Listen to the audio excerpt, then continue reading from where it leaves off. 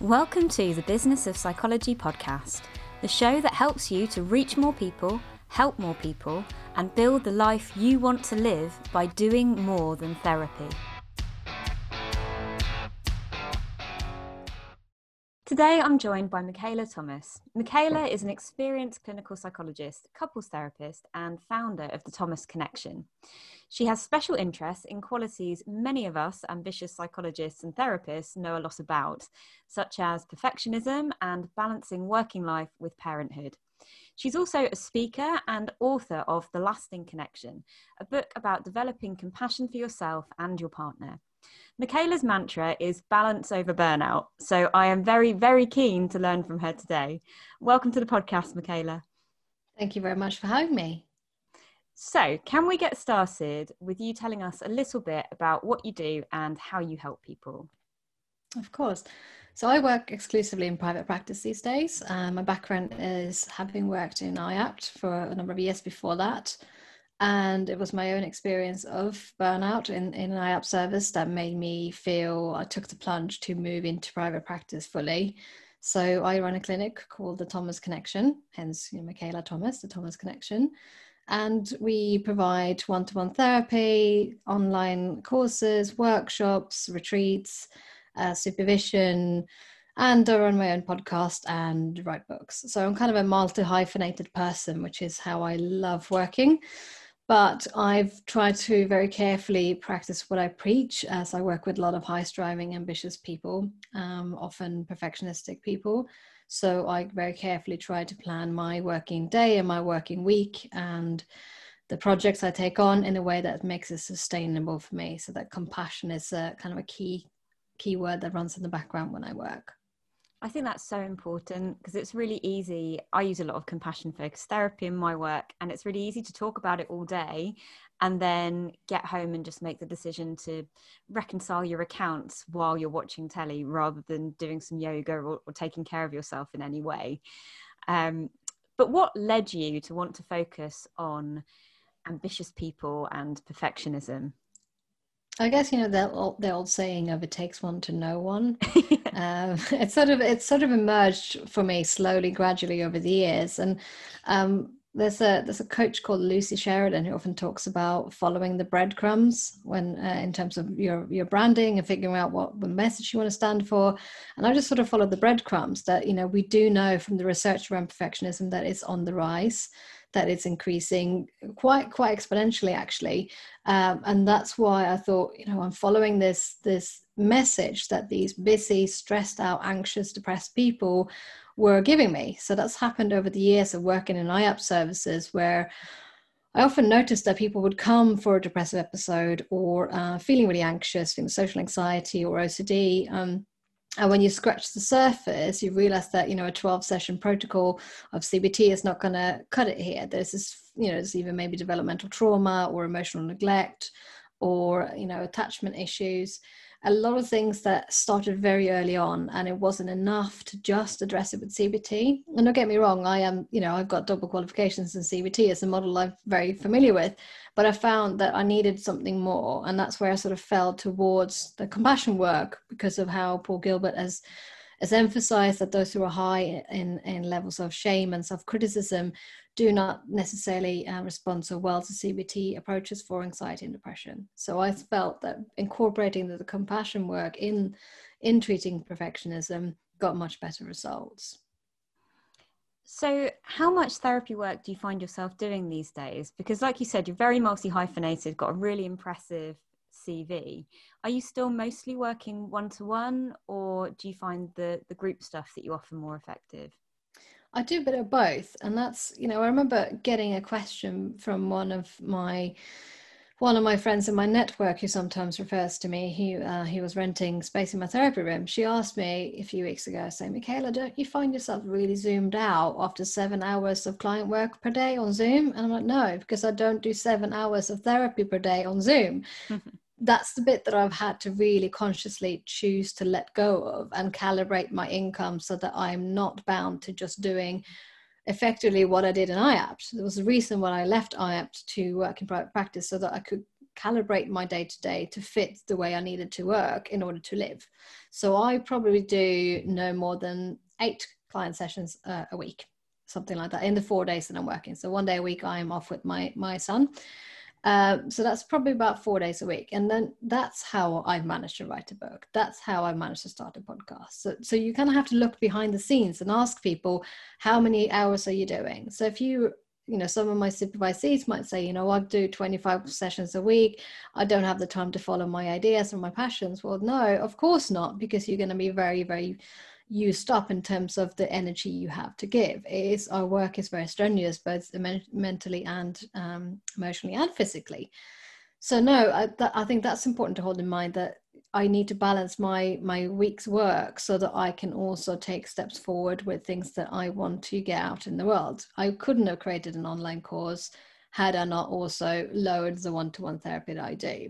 So there's a couple of things to consider there.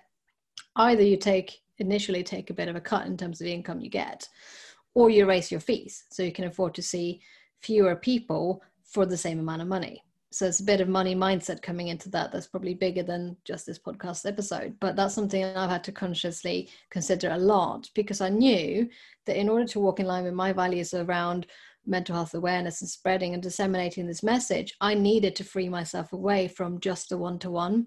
Otherwise I would never be able to provide things like online therapy for free, right? So I'm creating a couples compassion course at the moment, where I've already given it away to someone who is in need, who is on very low income, thinking actually you can just get a discount code, or you can get where you can access it for free or a discounted rate, because I'm not trading away my time for money. So I can afford to do that. So people who are qualifying for that, I can give away free stuff. It's not therapy, it's an online course, but I can't do that when I just work one-to-one. Even when I was doing some pro bono or discounted rate sessions, there still wasn't enough to meet the need. And that's the bit that I've realized over the years of having business coaching with Wendy Kendall, of how we pivot psychological services to meet the greater psychology need. Yeah, I think we've had a very similar path. That sounds almost exactly like my journey. I ended up coming out of the NHS, replicating a very busy burnout kind of service, where I was seeing, I think, the worst. It was about 27 clients a week. Yeah. Realized I wasn't meeting any of my values working in that way. And had to make that really tough call about, reducing the hours, therefore having to put up the fees, dealing with a myriad of money mindset issues, but kind of coming out of the other side and seeing that the upside of high fees is that I can provide low cost services for people who need them. And I couldn't do that before. No. And that's where you need to think about meeting your business goals first, and thinking about creating a sustainable business before you start giving things away, because otherwise, you work to live, not live to work. And that's really hard to do when you're not getting sustainable income coming through. And I think there's a lot of talk about passive income streams at the moment, and people assume that they're sort of just, well, you're completely passive. Well, it's not, because what you have to do to get passive income streams is also to do a lot of digital marketing, like being on Instagram or Facebook or LinkedIn. And that isn't, that takes time as well. So that's how I structure my week, to do a lot of that as well, or podcast interviews or speaking engagements. So people wonder, if you only see 8 clients a week, what do you do for the rest of the time of over your 4 days? Well, I'm pretty busy, I'm pretty full, but I don't do business for the sake of business. I still try to take breaks throughout the day.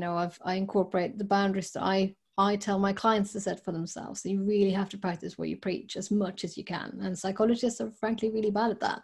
I couldn't agree more.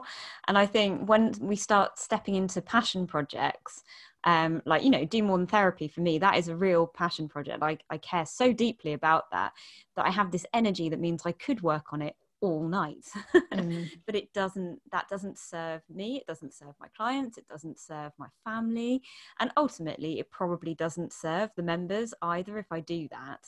No. So you do have to put those boundaries in around it. But I also love what you're saying about being realistic about how long projects take, how much time.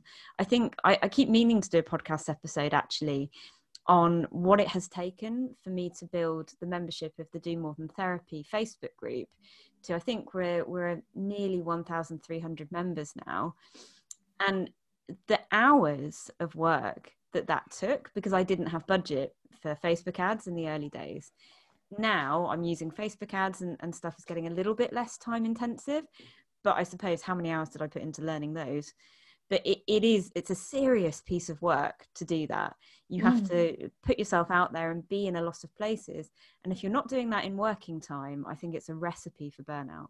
It really is. And it's also knowing that any of those things that are going to open doors for you long term is a delayed gratification game. Like you're writing a book, I can't think of anything that is more delayed gratification, because you sit there and write and write and write, and it's going to come out like 2 years after you first hatched the idea. So but something like that, it's obviously where you leverage your time better, and you don't, you get seen as more of an expert in the field, or you strengthen your position of someone who knows their stuff.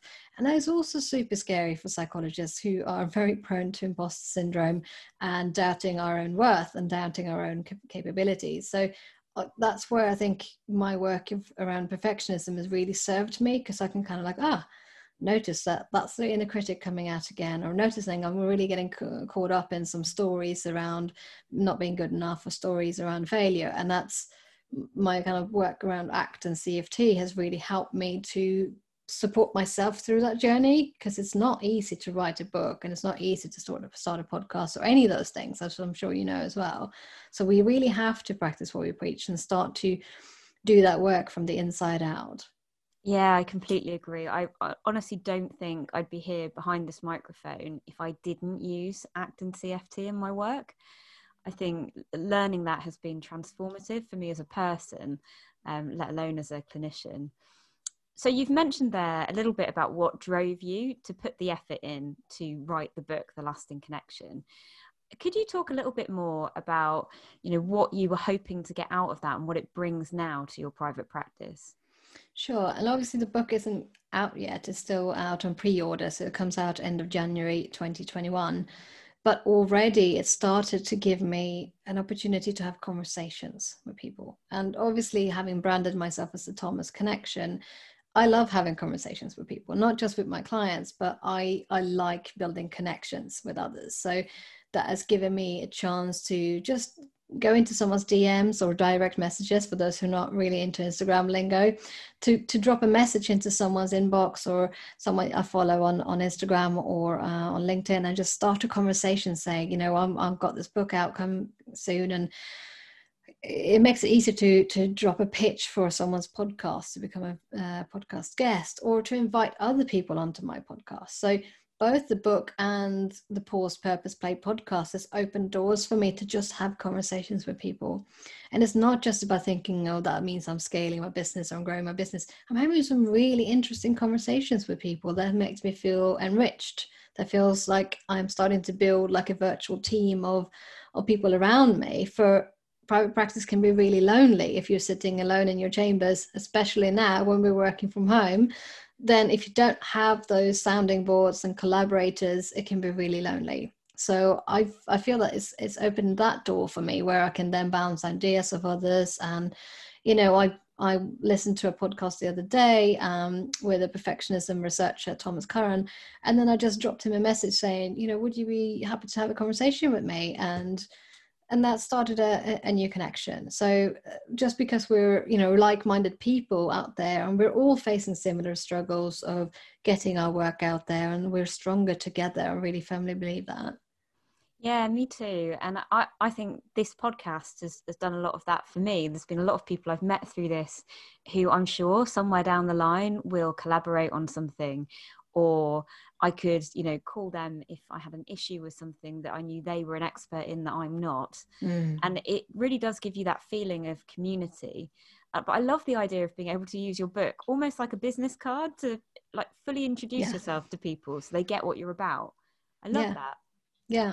And it also means that you're more likely to be invited to review other people's books as well, because then, that could be on the sleeve cover, say Michaela Thomas, author of The Lasting Connection, gives a sense of credibility to your words. And obviously we have to be careful, because anyone can write a book in a sense. So we have, authorship doesn't automatically make you an expert. But I think there are more psychologists who are self-doubting and self-critical than there are the ones that have hubris. So I think we don't have to worry too much about people who's narcissistic tendencies, although there are some people out there as well. But I think it's more likely that if you're listening, that you're holding yourself back thinking, oh, I don't have enough to say to write a book or to get on someone's podcast, than it is that you're saying, I've got so much to talk about and my opinion is the only valid one. I think that's less likely. And I kind of have a fantasy, because I've written ebooks, but I've not written a full-length book, and I really want to. And I think I kind of have this fantasy that if I did, I'd learn a lot by doing it, because I would hunt down the very latest papers, and it would force me into a discipline of reading more regularly as well as writing. Was that part of your process? How was writing it? Yes and no, and this is going to be sort of me disclosing my own inner critical process and how I work with my inner critic. I wrote a book for the general public, so I very consciously chose to step away from some of the academic language and sort of scientific terms to try to make it more approachable, because I wanted to write a book that sounded like how I would speak to couples if they sat on my sofa. That's why there's some sections that are called From the Sofa, which are sort of clinical examples, and also why I've included my story in it. So in each chapter there's kind of a section which is my story about things I've faced or things I've struggled with, and a little paragraph. And as I was going through this, I first started thinking, I'll read everything and anything about couples and compassion. And I had a trainee when I was working in Guy's and St. Thomas Hospital. I was running the CBT clinic there. And I had a lovely trainee, Joanne, if she's listening, who went and did lots of kind of literature searches for me and brought me everything. And I started reading it. And you know what happened was that I became utterly paralyzed. Just thinking, oh, other people have already done this, other people are already speaking about this. So I kind of overcame that, had a calming talking to with my inner critic and said, I get it. I completely get that you don't want to just steal someone else's work and so on. So it's been a little bit back and forth, but I found that the bits I read most of has been other people's books, much more than the literature in terms of research article. Because when I started reading a few research articles and summarized the results, I lost that voice. Because I don't actually drop in research articles when I sit in therapy. I don't know how many psychologists do. That's the stuff that informs my practice, but that's not the stuff I need to tell you about. So what I need to tell people about is how you do this in common terms. Right. So I stopped myself reading more research, and frankly, because there wasn't so much out there on compassion and couples, but I stopped reading lots and lots of it, because then the first chapter in my book is called What is Love? Right. And when I started writing that, firstly, I couldn't write it without thinking, what is love by Hadaway in the back of my head. So that was a block for a while. And then I got into like, oh my goodness, what is love? Like, how can I answer $1 million question that poets before me and Greek philosophers haven't answered? So I had to rein it in. And it was my supervisor, Sarah Corey, who said, you don't have to write the definitive book on couples.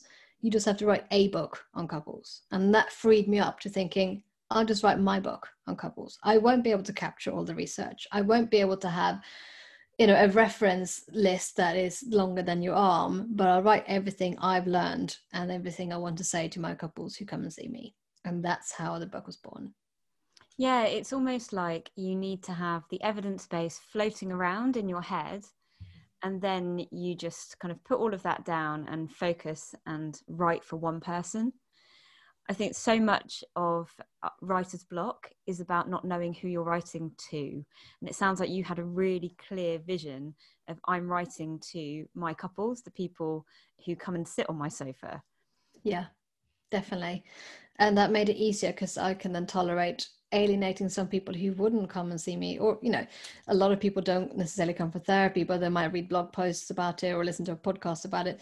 I was trying to speak to the people who were interested in personal development, who wanted to know, the people who wanted to invest in their marital or relationship satisfaction. So daring to alienate people is also a really important part of marketing. To actually write a message that is not going to resonate with everyone is really, really important. But that was a big process part of me, thinking of what are other clinicians in the field going to think, what are what are the researchers going to say, that I've not captured this properly? And it is a huge sort of mental challenge. There's a lot of those sort of little gremlins in your head saying stuff at that point. So that I just had to watch those stories as well and let them emerge and come and go.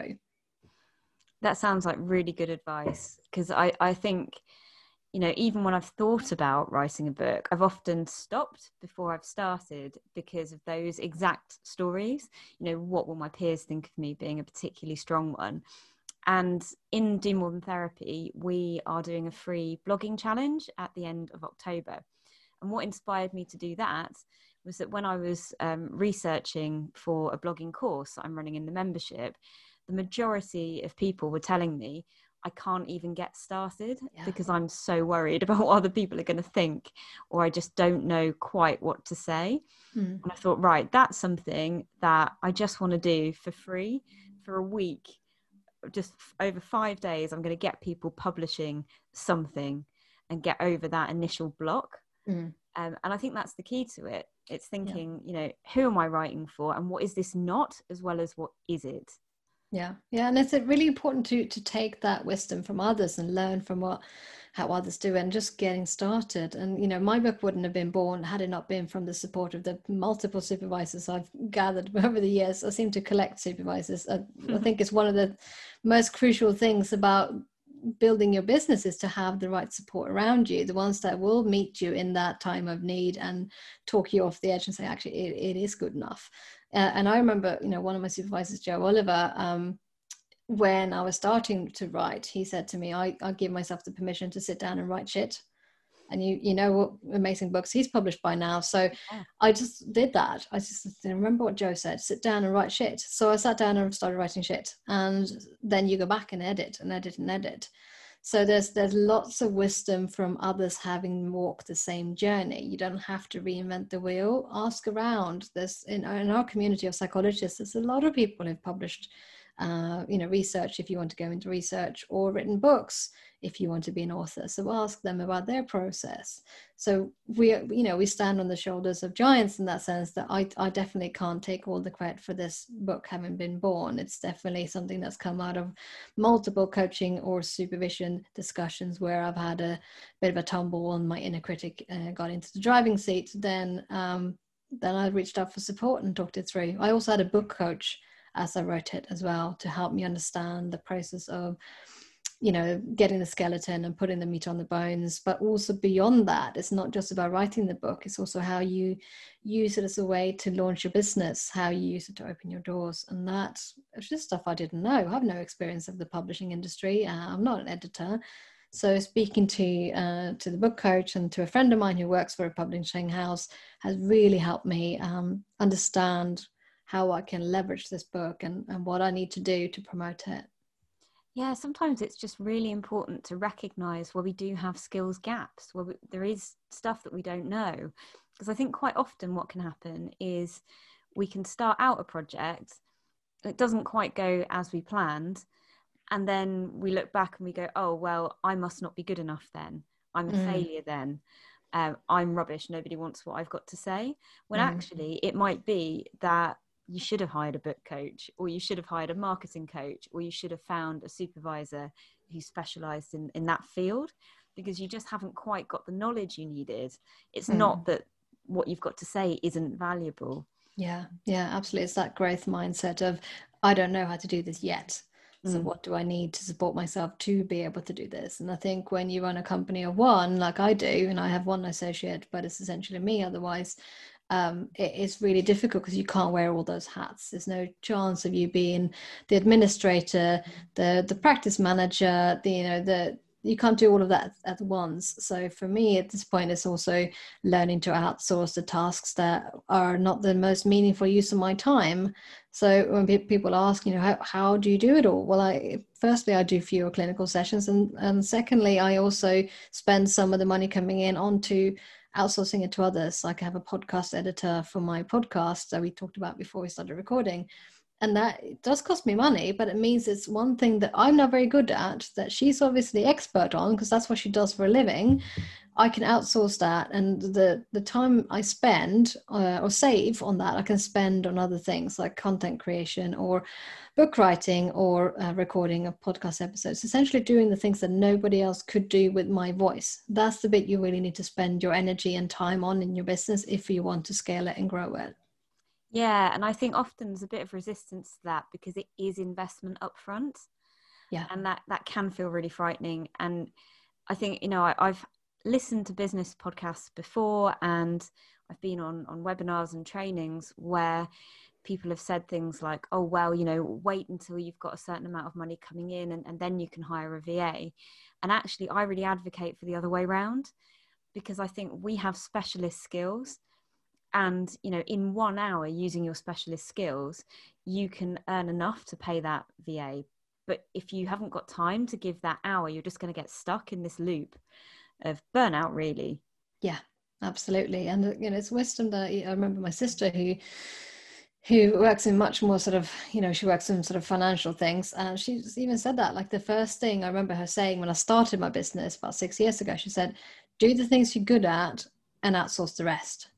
And I'm like, actually, it's a piece of wisdom that I've carried with me this whole time. And I still butt heads against it. I still resist it when that sense of I should be able to do this shows up. And I have to have a good talking to myself at that point and thinking, why are you resisting this? Why are you trying to do this yourself? And sometimes I give myself the opportunity to try it. I'm like, okay, go on then. If you think you're really good at this, go ahead.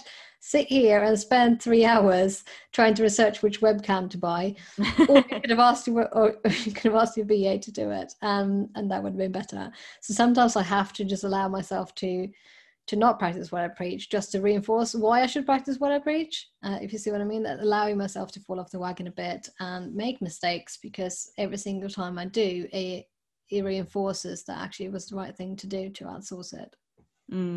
Yeah, I think I very rarely hear people who regret something that they've outsourced, but I hear people who are stuck in this, oh, maybe I'll outsource, but it's too much money, I'm not going to. I hear those people get stuck for a very long time.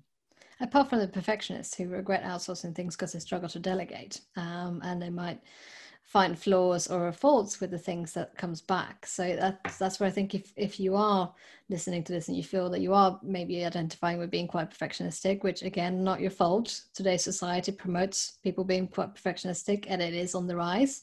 We know the psychologists are quite prone to perfectionistic schemas and self-sacrificing schemas. If you are listening to this and think, actually, that's me, I struggle to delegate or don't dare to ask for help, know that it's probably going to be a bit of a process for you of accepting the result that comes back, or saying, I don't really like this, can you change that? And it's going to be really hard to set those boundaries, and being really careful with how you send a brief off. What is it that you actually want? So spending the time to think it through before you just say, help me do this for me.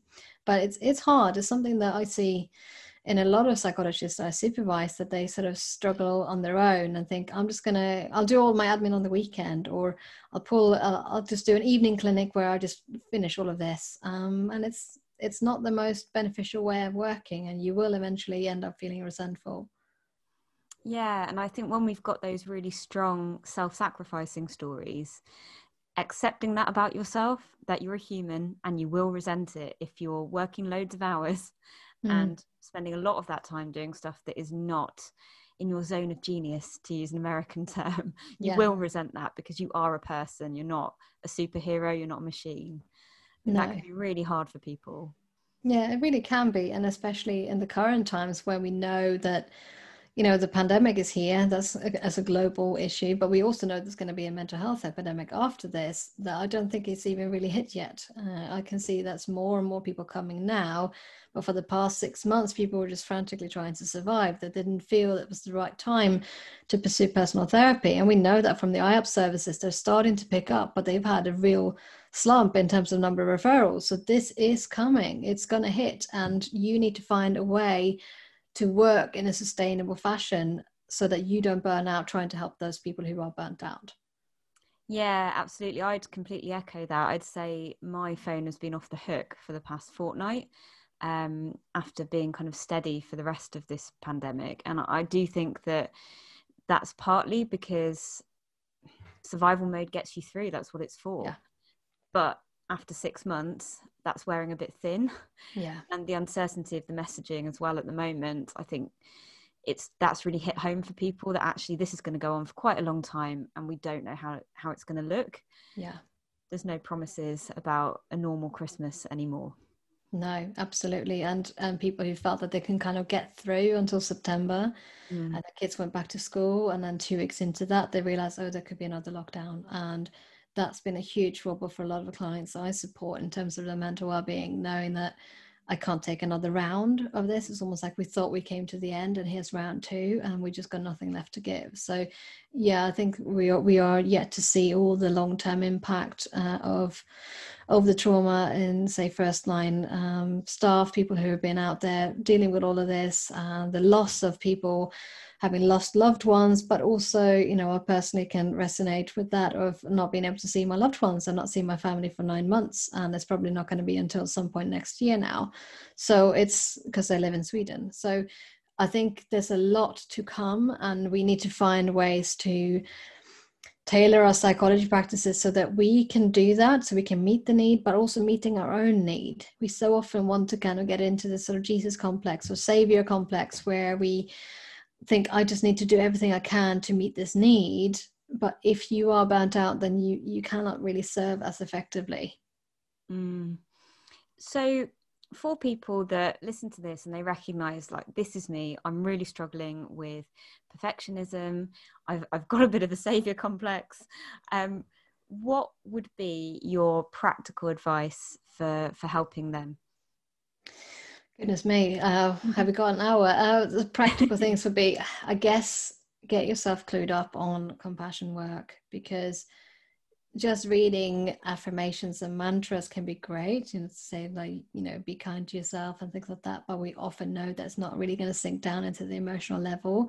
So you do need to do the work. You do need to put that into compassionate action to actually change things in your life. It's not enough to just say, I matter too, when you treat yourself as if you don't. So if you look at your week and you know that you don't take lunch breaks, or you don't really move your body in any way, you just sit down in front of Zoom and do your client sessions, and then at the end of the day, you're so exhausted that you have to sit and drink wine or eat all the chocolate. And no, there's no judgment. We've all been there. I was openly talking about my Kit Kat experience of lockdown. But if that is you, then actually thinking about, how do you walk the walk and not just talk the talk? Because most of us today talk about that to our clients, how important it is to look after ourselves. We know body and mind is well connected, but if you don't actually put something into practice, nothing's going to be different for you. So I would think about one small thing you can change, much like we would say to our clients. One habit that you can introduce, like, say, in the morning, I'm going to drink 1 glass of water before I sit down to Zoom, or I'll take a 5-minute walk around the house in between my sessions, or something like that, where you think about maybe scheduling your sessions so that they aren't back to back, so you can get up and move. Or my top favorite one is standing up in the middle of your session, making sure you're wearing appropriate clothes on the bottom bit of your body if you're on Zoom, Yeah. but doing these things with your clients. So giving yourself an opportunity to also look after yourself when you are with your clients, like have a glass of water, by the computer, so that you take a sip of water and you show to them that, it's okay for me to also look after myself. I'm not just here to serve you. I'm also here to show you that I look after myself too. So that's probably be my first tip, of something that is tangible and easy to implement, because we know that lofty ideas are harder to put into practice, and they don't become sustainable when we make them all or nothing in a kind of perfectionistic way. Like, okay, from tomorrow I'm going to have, I'm going to gaze into the sunrise, and I'm going to go for a 5-mile run, and all of these sort of morning rituals things that are so popular at the moment. I know. I piss me off tried a to do bit. a miracle morning for like 5 days, and then I realized No. I've got 2 kids under the age of 3. Yeah, my miracle morning is if I don't get kicked in the face. So Yeah. I think we have to be realistic and meet ourselves where we're at when we try to put things into practice. And I think there's a risk of today's society of where some psychology messages become too lofty and don't meet people where they're at, and they get really pissed off with people speaking to them with all of these wellness messages. Like, almost, we talk about toxic positivity.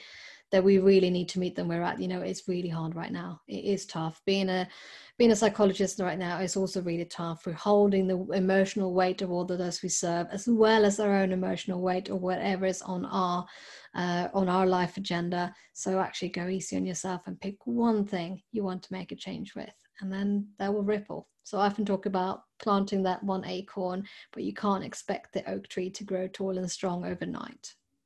I could not agree with that more. I found hashtag toxic positivity on Instagram, and I was like, oh, this is my people on Instagram. This is what I need to be sharing, because there's so much of that around.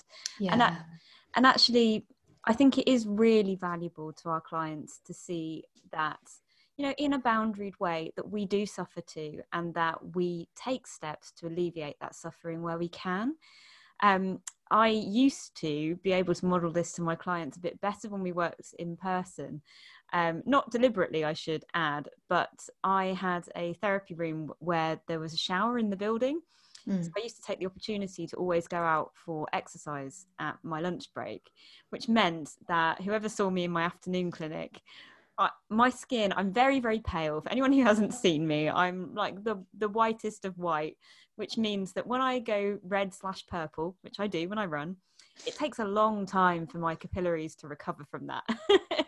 So even like I'd run at 12 and say my 2 p.m. client would be like, oh, have you been out for a run? I'd be like, how can you still tell? Yeah. But they always could. And so they would know that I took that time for myself, that I never worked through my lunch break. And that's not something I implemented in the first year of my practice. I'll admit it. It took me getting very close to total burnout. I often describe myself as burned out to a semi-crisp. It's a nice way of describing it. Yeah, I was a semi-crisp. And then I realized that I just wasn't walking the walk, and I needed to start doing that. And yeah, it was a really happy benefit of that my clients started to notice and comment on it. And I guess, learn from it. That, it meant I didn't look particularly polished. But that didn't matter, really. And that's so important, though, when we think about that sense of purpose and passion of what we really want to pursue and do more of. And when you start a new company or a new business idea, that can be really overwhelming. I guess sort of kicks into that drive system activation where we just want to do it all, and it feels really fulfilling and joyful. And I guess, like they say about gambling, like stop when the fun stops. It's, I have to think about it that way, that a lot of it is just reward system, kicking in. So of course we don't have to be really judicious of what rewards we give ourselves and how we can switch off from that, because otherwise there's a risk that you pursue purpose in a way that's not particularly purposeful. And that's why I thought about when I created Pause Purpose Play, both as my podcast and as my Facebook group, around kind of letting go of the pressure of perfection.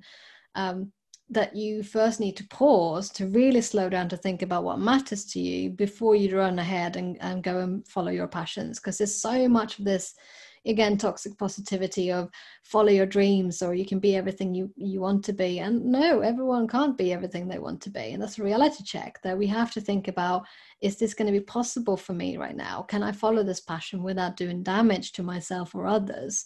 So that's why I kind of think about the pausing element really important first, to have an awareness of who you are, what's going on in your life, how can I act effectively, then think about purpose, that actually I step into that meaningful activity and taking compassionate action for myself and valued-based action.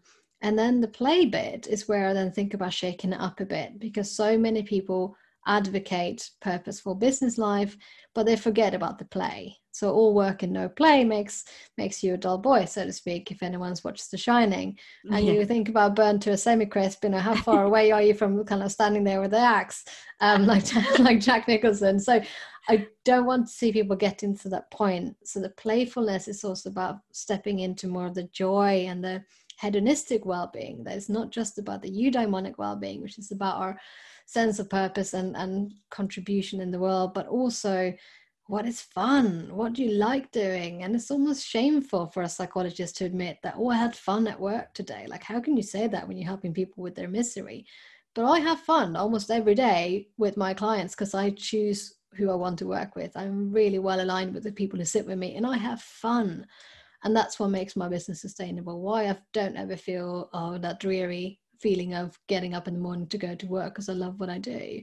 But Mm. that's not just love what I do because of purpose, but also because of play. I love that message, and I think there are going to be so many people that listen to this and then immediately subscribe to your podcast and come and join your group too, because it just sounds wonderful and such a powerful ethos and a message that I think we all need to hear lots. We do need it, and it's something that I'm trying to build for the next year. Again, being conscious of how I plan my time. I've just done a sort of 90-day planning sprint where I sit down to write out the projects I want to work on. That means that anything else that enters my mind, because I'm quite kind of like visionary stuff. I am creative, I'm innovative. Whenever I get like a light bulb moment, I want to do this. Is it on my 90-day plan? No. Okay, well, it has to wait then. So one of the things I'm planning for next year is to think about sort of balance over burnout for psychologists, of how we have ways of talking about this sort of inner critic stuff and the imposter syndrome that hooks us away from putting work out there in a way that probably would be more meaningful, so that we could pay ourselves accordingly. And I'm not saying, to get the Porsche and the yacht and not that stuff, but to be able to take an hour out to go and do yoga without feeling guilty. That's the bit I mean when you think about building a purposeful business where you balance your needs in with your clients' needs. Absolutely. So that is in your next 90-day plan. Yep. That is not yet, but I'm building lots of stuff. I'm building a 12-week, possibly 16-week, will just depend on what the researchers suggest to me, course for perfectionism, which I'm hoping to speak to some lovely, fantastic people about, some researchers, some CFT people in Portugal and Australia, and speaking to a social psychologist about the pressures around us in the environment around us, the culture. So what's on the rise around perfectionism? So it doesn't just become a treatment for you. You are not the problem. It's the society that is the problem. So that's where I'm building in the next 90 days, and hoping that that's going to be out, and also promoting my already finished online course, The Compassionate Couple. That is so exciting, and I will certainly be watching your space. Thank you very much. So I do have, before we finish, I know I've taken up lots of your time, but before we finish, I have a bit of a selfish question for you. Okay. So if I could get anybody, who would you like me to interview on this podcast? I think that would have to be Wendy Kendall, because she's giving me so much wisdom around building a valuable psychology practice she's helped me work through my money mindset. She's helped me put my rates up. She's helped me step into the emerging brand, because when I worked with her in business coaching, I had a rebrand. I changed my business name, and she has helped me figure out how I want to work as a kind of building a thought leadership. So it would definitely be her. She's got so much wisdom to give other psychologists through her the Psychology Practice Accelerator Program, the TPPA. I've actually been watching Wendy for a little while. We were in the same like marketing course for a little bit. And I've been meaning to ask her to come on here. So you have given me the kick that I need. I shall go and pursue her now. Good, go for it. Yeah, if she doesn't get back to me, I'll ask you for an intro to try and get her to respond to me, because that would be great. It'd be really lovely to have her on here. Fantastic. Well, thank you so much, Michaela. If people want to connect with you, where's the best place to come and find you? thethomasconnection.co.uk is my website, but otherwise you can also find me on Instagram on the _Thomas_connection. Don't know why I chose that handle, or the Thomas Connection on Facebook, or Thomas Connect on Twitter. I'm also on LinkedIn as Michaela Thomas, as that is my name. But the easiest thing is just to drop me a message through my website, where you can just hear more about what I'm doing. And if you are interested in the Pause Purpose Play podcast, you can find that on any podcast player. And the Pause Purpose Play group on Facebook is open to anyone who feels that they're high striving and busy and want to follow their ambition without drowning in it. So psychologists are most welcome. I've got quite a few in the group already. Absolutely fantastic. All of those links will be in the show notes for anybody who wants to look you up. Thank you very much. Thank you. Planning on launching something new? Hoping to reach more people and build a business that lets you live your values while avoiding burnout? Then you need to download my cheat sheet, 14 Steps to a Simple Launch. It's a foolproof process to make sure you develop your project with the people you want to help and then get it in front of as many of them as possible. It's totally free and you can find it at psychologist.drrosie.co.uk. I'll put the link in the show notes. Thank you for listening to this week's episode of the Business of Psychology podcast. If you share my passion for doing more than therapy, then make sure you come over and join my free Do More Than Therapy Facebook community, where you can work on getting your big ideas off the ground with like-minded psychologists and therapists. I'd also love it if you could leave this show a 5-star review wherever you listen to your podcasts. It will help more of the people who need it to find it. See you next week for more tips and inspirational stories to help you do more than therapy.